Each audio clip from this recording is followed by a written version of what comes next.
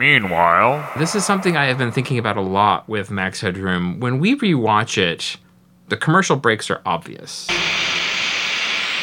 And I'm going to be back with you on Network 23 after these really exciting messages. So sit back and watch. I just can't wait to see them. Wake me up when they're finished, will you? Commercial goes here. Hi, this is Max Headroom on Network 23. And if you thought raking was a vicious game, let me tell you, there are sponsors who'd give both arms to get their hands on that spot. And it almost feels like there's something missing when it gets to that commercial break and then it goes black for like a half a second and then the next scene picks up. It's almost kind of like there really should be an ad for Charmin right there. It's really... No matter how irresistibly soft, please don't squeeze the new Charmin. You know, or some dumb whatever. And like, I have been thinking more and more that the absurdity of Max Headroom and the critique of corporate retail life, you know, almost makes better critique when there's a commercial for something dumb in between. Yeah, like Country Crock. Orange juice, blueberry muffins, and shed spread Country Crock. Country Crock? Uh-huh. Okay, what's the catch? I just thought you'd enjoy that rich, buttery taste. An offer I can't refuse. One taste of Country Crock and she melts like butter. Exactly. You need some stupid product slapped in there between so that when Max does his thing that it hits a little harder because it's kind of like, oh, wow, didn't we just try to sell you Pampers? Hey, it's quilted. It's new Pampers. And the quilted lining stays twice as dry to keep her drier. This is the thing that I think people used to say about Monty Python that is very, very true, is that like when you watch Monty Python and then it goes back to regular TV afterwards. This is BBC Television. There'll be further comment on the budget in the evening news at 5:40.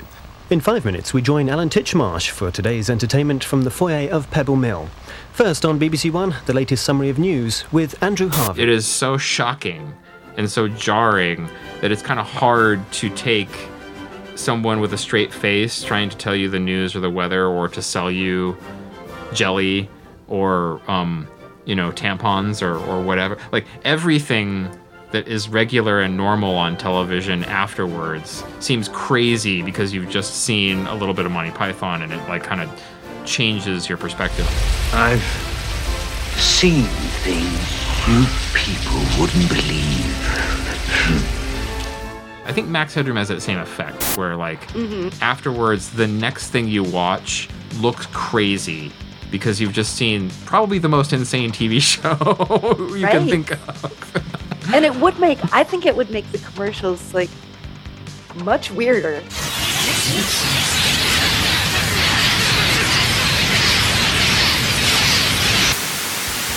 Well, and we talked about this a little bit in the Incomparable episode. A couple of people on the panel had discussed how in the years when it was hard to find Max Headroom that they had to rely on DVD copies of their taped off of TV videotapes with commercials and whatnot intact. And so there was a part of me that like, I almost kind of want to watch Max Headroom now with commercials like that. I almost want to listen to the Incomparable conversation about Max Headroom with commercials. I almost feel like the having commercials there makes it a little silly and also kind of undercuts the value of what those commercials are trying to sell to you. Interesting. Please consider supporting our digital lemonade stand at patreon.com/Austin Rich. And now, back to our regularly scheduled commercial, already in progress. Operators are standing by. Please keep your credit card handy and allow at least 30 days for shipping.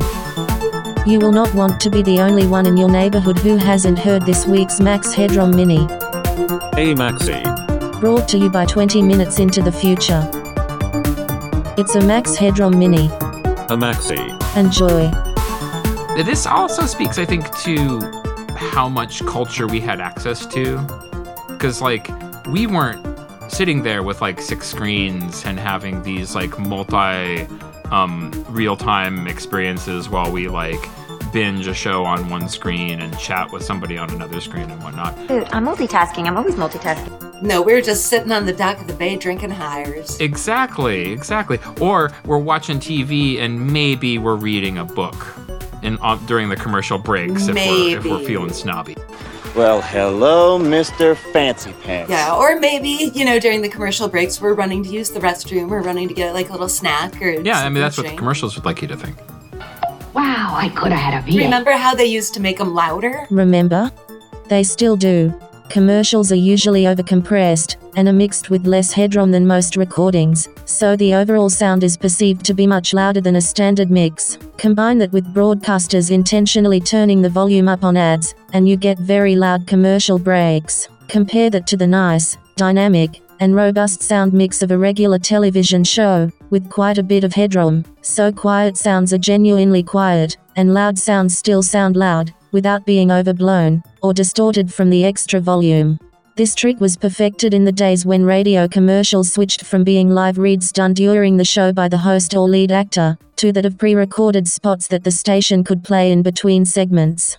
Quickly, sponsors noticed that it was too easy for the commercial to get lost in the sound mix of the broadcast, and began using production tricks to get them to sound louder, to cut through and get to a listener or viewer who might have tuned out temporarily, to think about something that truly made them happy, instead. I recall a certain kind of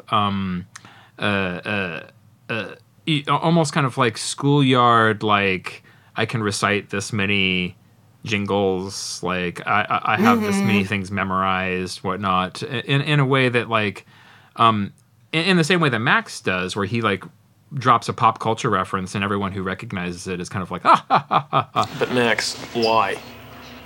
She was bad for you. You needed to believe that she would do anything for herself, even hurt you. Or me. I guess you saved my soul. There was something about being a kid in the 80s where, like, if you could just drop a jingle or reference an ad of some kind that was super popular, like, it was kind of like instant comedy. And so, like, yeah, in a way, like, it like, I think that culturally was already existent in schools and with kids and whatnot. So when Max rolls around and starts doing it too, it's like, hey, it's our people. I can relate to this. I am not on the beat of what the actual kids are doing these days. I just see the ads through streaming stuff, because all streaming platforms now insert ads, even though I feel like I'm paying for them to not. Yes. More from Austin's developing Type 5 that he is itching to try out on live audiences. Sigh. Someday he'll mellow out. A lot of the ads I see these days are very not jingle based, and what they do is like almost a tug at your heartstrings kind of thing. Reach out and touch someone. Reach out, call up and just say hi. Like, they show a beautiful family, and they're all showing up with different dishes to pass. Guess where they got the dishes that they were going to pass, or the ingredients, therefore? Walmart. You know Walmart cares. The proof is in the prices. It's for families. And some of these, they're effective. Yeah. Like, they get me tearing up sometimes. Heather is noticing the rise of sadvertising, steadily increasing since the 70s, but has been gaining more momentum in the last 15 or so years, where the clever, funny, or silly trends of the 80s, trends that would develop someone like Max Headroom as a spokes AI, have almost been completely replaced by heartwarming, or emotional stories that help sell your product. The most famous is the crying Native American who is worried about pollution, but phone companies in the 80s were particularly known for their heart-rending ads. These days, if you can't make someone feel something, then they won't respond to your product. Speaking of, we are so sad and poor and things are not going our way. I need to get a new CPU, and it is a very painful process. Now, will you consider supporting our digital lemonade stand at patreon.com/Austin Rich? It would go a long way toward helping me in my time of need. Thank you. I've noticed too that with a lot of those kinds of ads, there's almost, sometimes at least, there's almost no voiceover, and the logo for the company is kind of on the last frame in the corner. Pay no attention to that man behind the curtain. Maybe there'll be a mix of like low talking, but you can't really discern it, and like some laughing, and a pan to a kid getting a big piece of pie and looking real excited about it, and Grandma's serving it. Piece of pie? Oh, Out kind of late, ain't you? well, Well, look, piece of pie. huh? Oh, no. How about the hamburger? Just be quiet a minute, will you? I think what's happening there is that there are these people that make these generic ads, to be sold to big companies. And it's kind of like going to those websites where you can buy stock photos. And now for some tasteful clip art. I think the production company that makes those commercials makes like 50 generic, heartfelt ads. And then when they go shopping around to companies, they say, hey, I have a portfolio of heartfelt ads. Which one would you like to buy?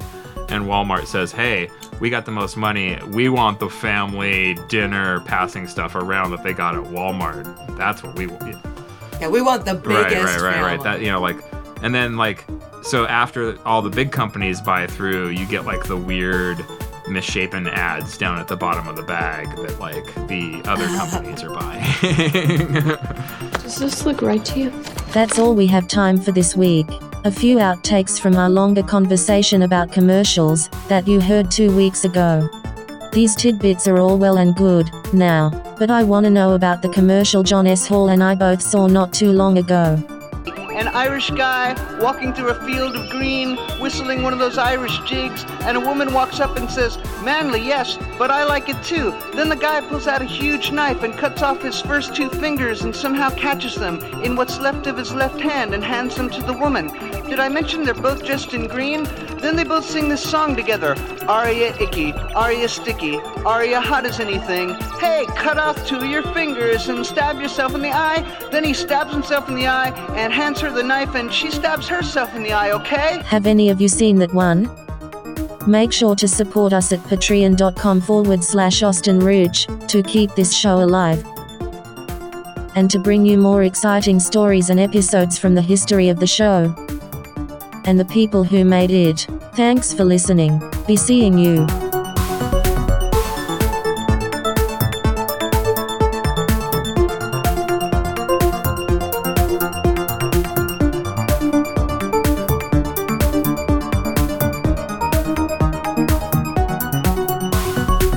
Now, I feel like since we're talking about soda, we got to talk about the Cola Wars.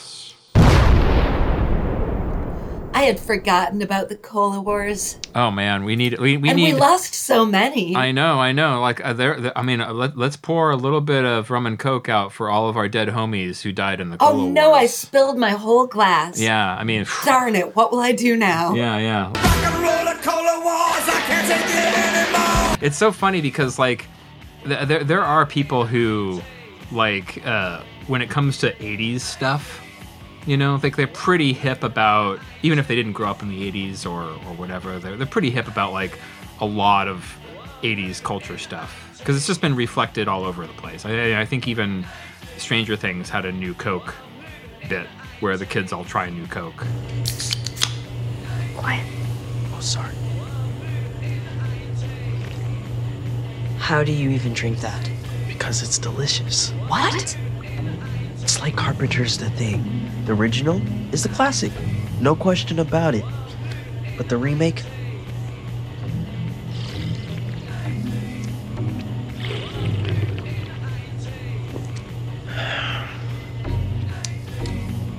Sweeter, bolder, better. You're insane. So, you prefer the original Thing? What? No, I'm not talking about The Thing. I'm talking about New Coke. It's the same concept, dude. Actually, it's not the same concept. It is the same concept. No, it's not. Yes, it is. Hey! Sorry. But there hasn't really been a lot of rehashing of the Cola Wars in anybody's nostalgia for the 80s. And it was kind of one of the most ridiculous made-up things. But it speaks, I think, to an era of advertising that we just don't have anymore.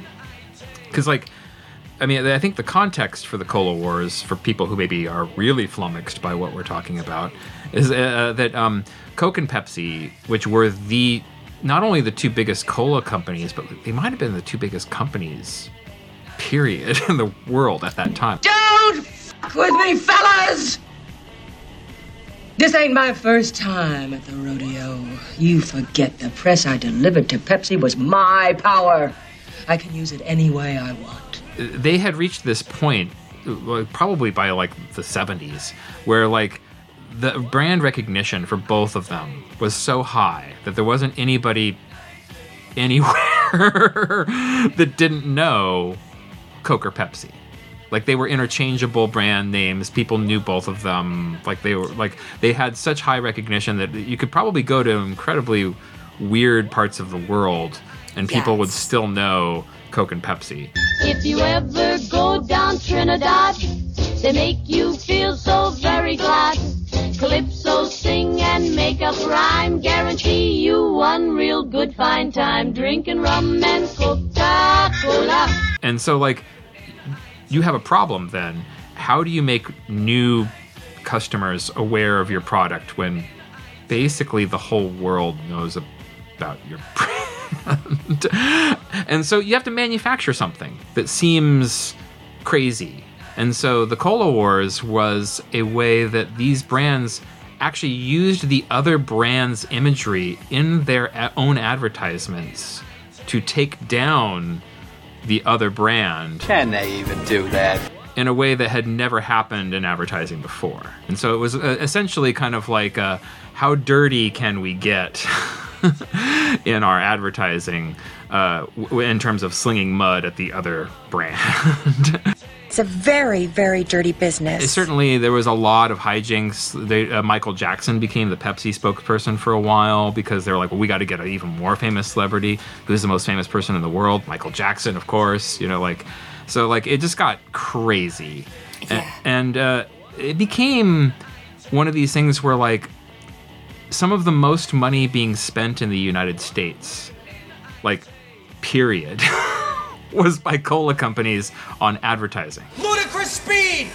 Go! Like, it was like an arms race. Like, the amount of money they were spending could have, like, supplied countries with military. I can't believe I actually got to use the word headroom twice in context. And it wasn't about our titular character. It's the little things, you know? Sometimes you just have to linger in those moments. Sigh.